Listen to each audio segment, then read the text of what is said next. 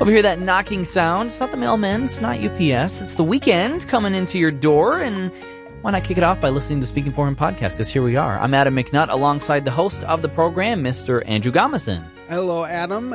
This is Andrew. And if you're anything like me, when you have your favorite podcasts, sometimes they're only once a week and you wish they would be more often, and you wish sometimes that the week would go faster so that you could listen to the next episode. I hope that some of you feel that way about the Speaking For Him podcast. And it goes into what we're going to talk about today because we're talking about patience. A few weeks ago, we shared the intro to a series that we're going to be doing on Christian virtues. And so this is the first one we're going to tackle. And Adam is going to get us started with a quote of the day. There is nothing which so certifies the genuineness of a man's faith as his patience and his patient endurance, his keeping on steadily in spite of everything. That is from Martin Lloyd-Jones. All right, and Adam, as we get started, can you read for us the definition of patience? Absolutely.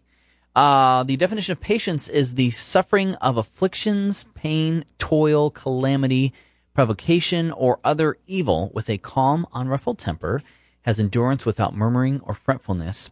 Patience may spring from constitutional fortitude, from a kind of heroic pride, or from Christian submission to the divine will. Patience is also a calm temper which bears evils without murmuring or discontent, and is also the act or quality of waiting long for justice or expected good without discontent.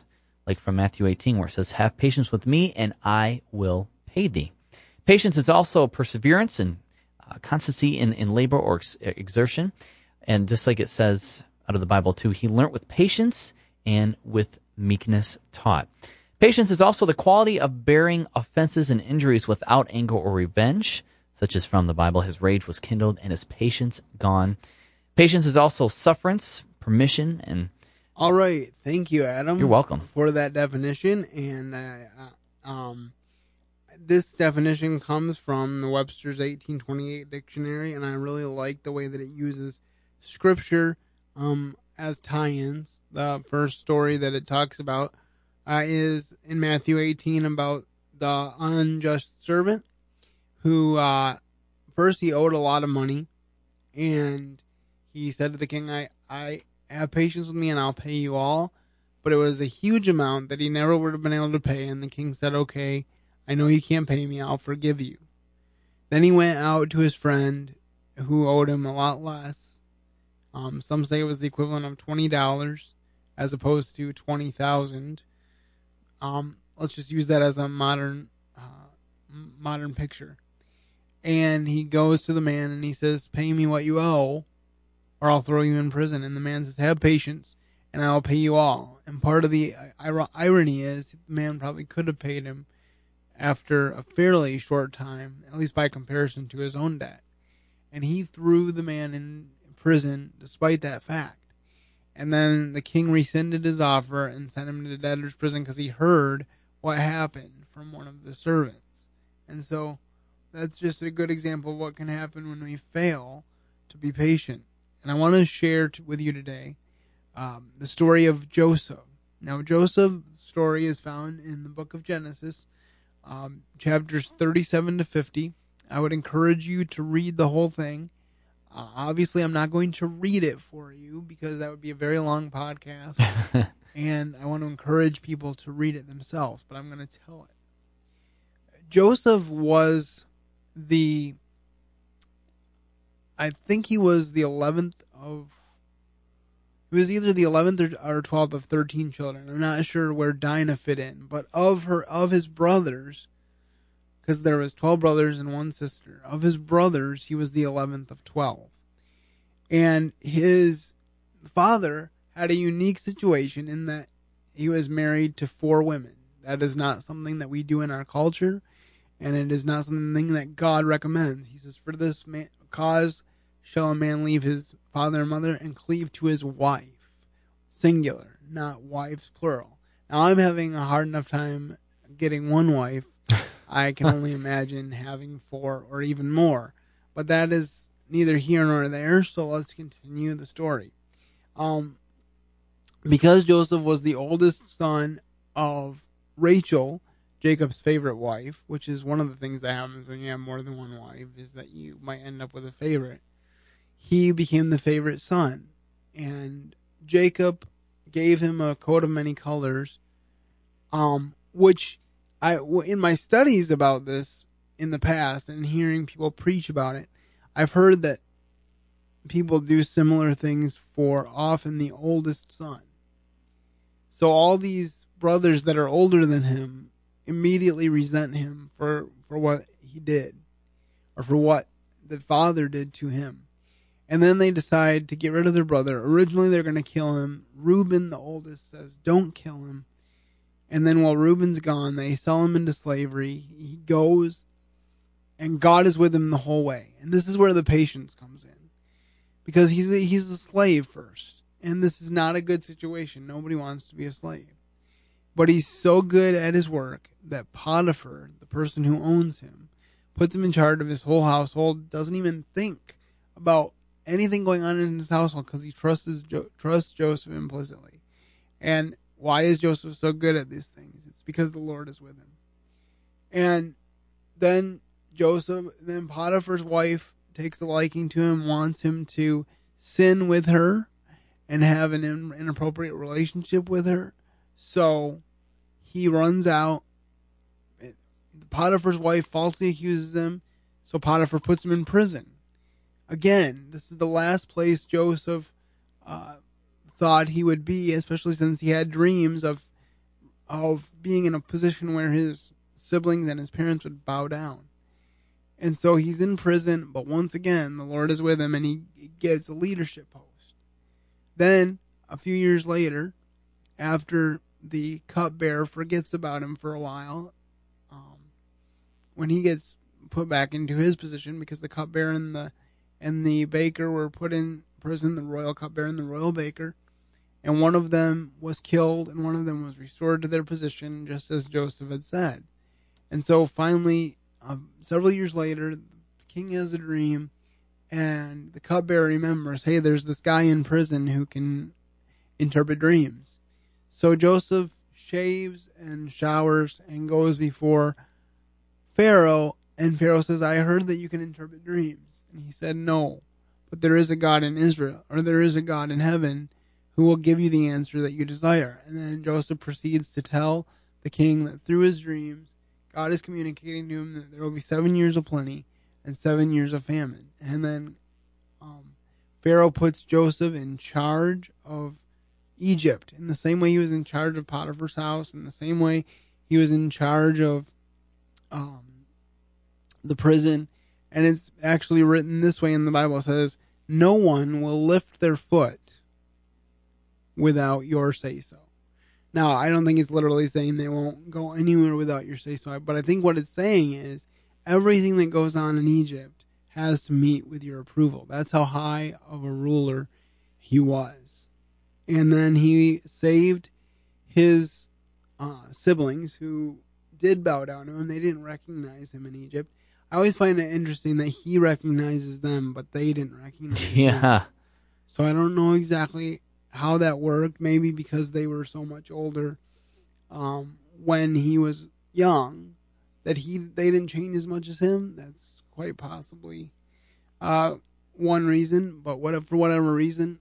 And finally, through a series of events, the whole nation of Israel, which at that time was the family of Jacob, comes to Egypt to stay to survive the famine.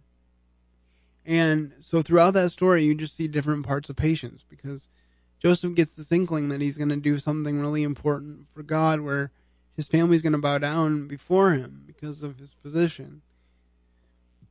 But God has some refining to do in Joseph, and so he puts him through a series of trials, unlike anything I would wish on anybody, and I hope that you don't have to go into anything that bad. But God will often put us through trials to make it clear to us that he is the one guiding and directing. Another thing I often like to reference is that God will often give us a vision, make it impossible for us to do it, and then do it through us and get the credit. Adam, do you have any thoughts?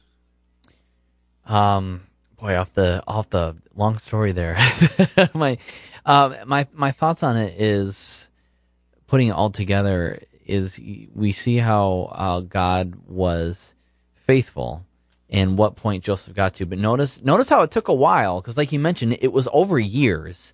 When you read it in the Bible, or if you've ever seen I think DreamWorks Pictures, Prince of Joseph, Egypt. King of Dreams. Prince of Egypt. Yeah, and that one too.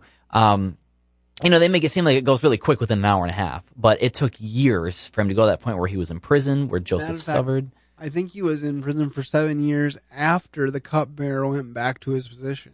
Yeah. Because it says, remember me to Pharaoh when you get out, and it says that the cupbearer forgot Joseph. That's right. Until the time that Pharaoh had a dream. But it's important to note that God never forgot. Mm-hmm. And everywhere that Joseph went, whether it was Pharaoh's house or prison, think about how contrasting those two things are. Wherever he went, from Potiphar's to Pharaoh to prison to Pharaoh's, he was always given a leadership post because he was a godly man who followed God despite all the horrible things that were going on in his life. And if you think about it this way too, he was following God when there was no written scriptures. Mm-hmm. I mean, he's in the first book. Right. Yeah, so what do you take from, So the scriptures hadn't been written yet. The only thing he knew of God was undoubtedly what Abraham, or not Abraham, what Jacob told him about his grandfather Abraham, who was known as a friend of God. And so Abraham passes on to Isaac, Isaac passes it on to Jacob, and Jacob passes it on to Joseph, which saves the whole nation of Israel. And of course Moses would have to save them again 400 years later, but you'll have to read about that and hear about that maybe another time. But the point being that Joseph had to be patient. Mm-hmm. And even if he didn't feel like being patient, even if he didn't feel patient, he really didn't have much of a choice, especially when he was in prison. Like, you're in prison. You can't do anything about it. Right. You just have to be patient. And like I said, I'm pretty sure he waited like 7 years after the cupbearer was released from prison. And who knows how long he was there before then. But God was faithful to Joseph. He gave him, the Pharaoh gave him a wife, and he had 2 children while he was serving as the Pharaoh's vice president, in effect. And God allowed him to save his whole family. And perhaps even more significantly, he allowed him the grace to forgive his brothers. He said, what you meant for evil, God meant for good. Mm-hmm. And I think that's so important for us to remember in this day and age in which we live, when so much bad stuff happens. And you're like, why, God? What are you doing? But if we could look at it from the end and look back, we would see God's hand everywhere. I know there have been some really rough times in my life where I've been like, where are you, God? You're nowhere. And then I look back and I'm like, he was here all the time. When I graduated from college, I thought that it was going to be fairly simple to get the full-time job so I could buy a house, so I could get married and have a family and raise them to glorify God. I had no idea what God had in store for me. I had no idea that this radio thing that I've loved since I was 7 years old would become a part of a ministry that he allowed me to build with his help and the help of his saints. No idea about that when I graduated from college. And yet God has done great things. So I want to encourage you to be patient and let God work in your life. And now, Adam, could you, there's a couple passages of scripture on the bottom of our notes here. Could you read the first one? This comes from Psalm 37:7. Rest in the Lord and wait patiently for him. Fret not thyself because of him who prospereth in his way, because of the man who bringeth wicked devices to pass. And that's Psalm 37:7. And isn't this one appropriate for this day and age? Because as we look forward to the presidential election, there's not a lot of hope. There's a lot of worry and angst. And if I didn't know who holds the future, I don't know what I would do. I would probably be bald because I'd be pulling my hair out right now. But I know that whatever happens in the political process, God is in control. Now, in some ways that's tough to grasp because God is just as much in control today as he was in Nazi Germany. And so sometimes atrocities happen for purposes that we don't understand. And so I'm not saying that it's going to be easy because God's in control, but I can say with absolute confidence that nothing will happen to me without God say so. The book of Job shows us that. Job was a righteous man, and the devil said, well, he's only righteous because you gave him stuff. And so God says to the devil, okay, you can take his stuff, but don't touch his health. And then he takes his kids. And Job still trusts God. And then God says, well, you can take his health, but don't kill him.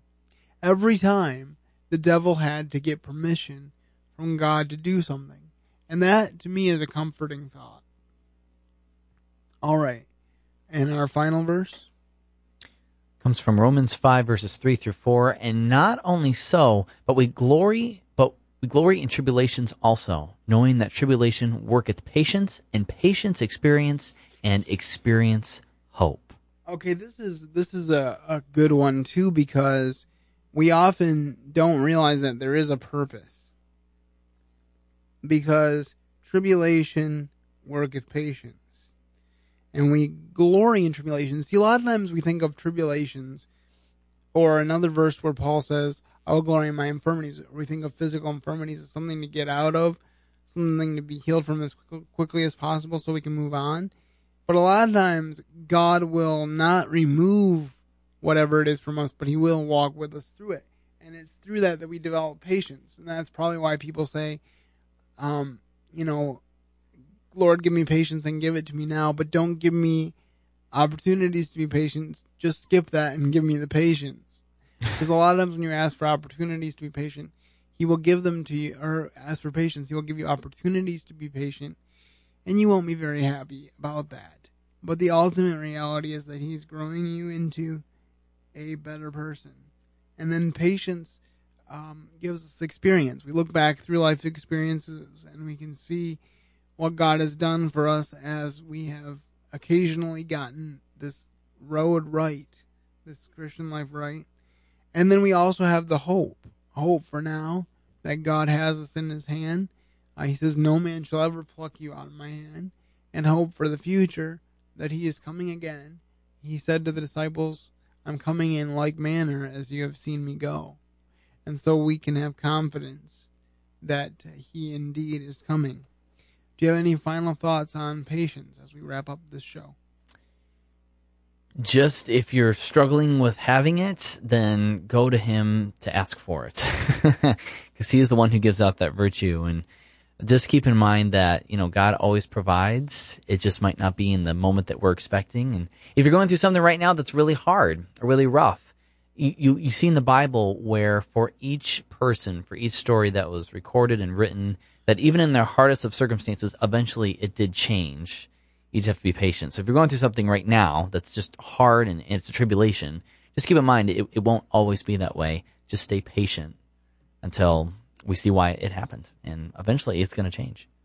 And on a slightly more humorous note as we end, and I hope people aren't offended that I decided to end on a humorous note. One way that I often think about patience is with Michigan weather. Because it changes a lot, and even this year, it felt like it was going to be cold forever. We had a couple warm days, and then we had to dig out our warm clothes again. But as I always tell people, spring always follows winter, and summer always follows spring, because that's God's promise. The seasons are a promise from God, and just like the seasons of the weather are promises from God, so are the seasons of life. We sometimes have winters in our lives, but they're always followed by springs because God is faithful. All right, well, that's what we have for you this week. We hope that you will continue to listen and share with your friends, and we hope that you have a great weekend and keep serving the best of masters. Thank you for listening to today's episode. Your host has been Andrew Gomison, founder of Speaking for Him, alongside his co-host and executive producer, Adam McNutt. For more information on today's show and to leave us comments and voicemails, visit speakingforhim.blogspot.com. You can find Andrew's ministry at speakingforhim.com. That's speaking, the number 4, HIM. You can also interact with us at facebook.com/speakingforhim and on Twitter @SpeakingForHim. And when you look for us on iTunes and Stitcher, let us know what you think of the podcast by leaving a rating and review.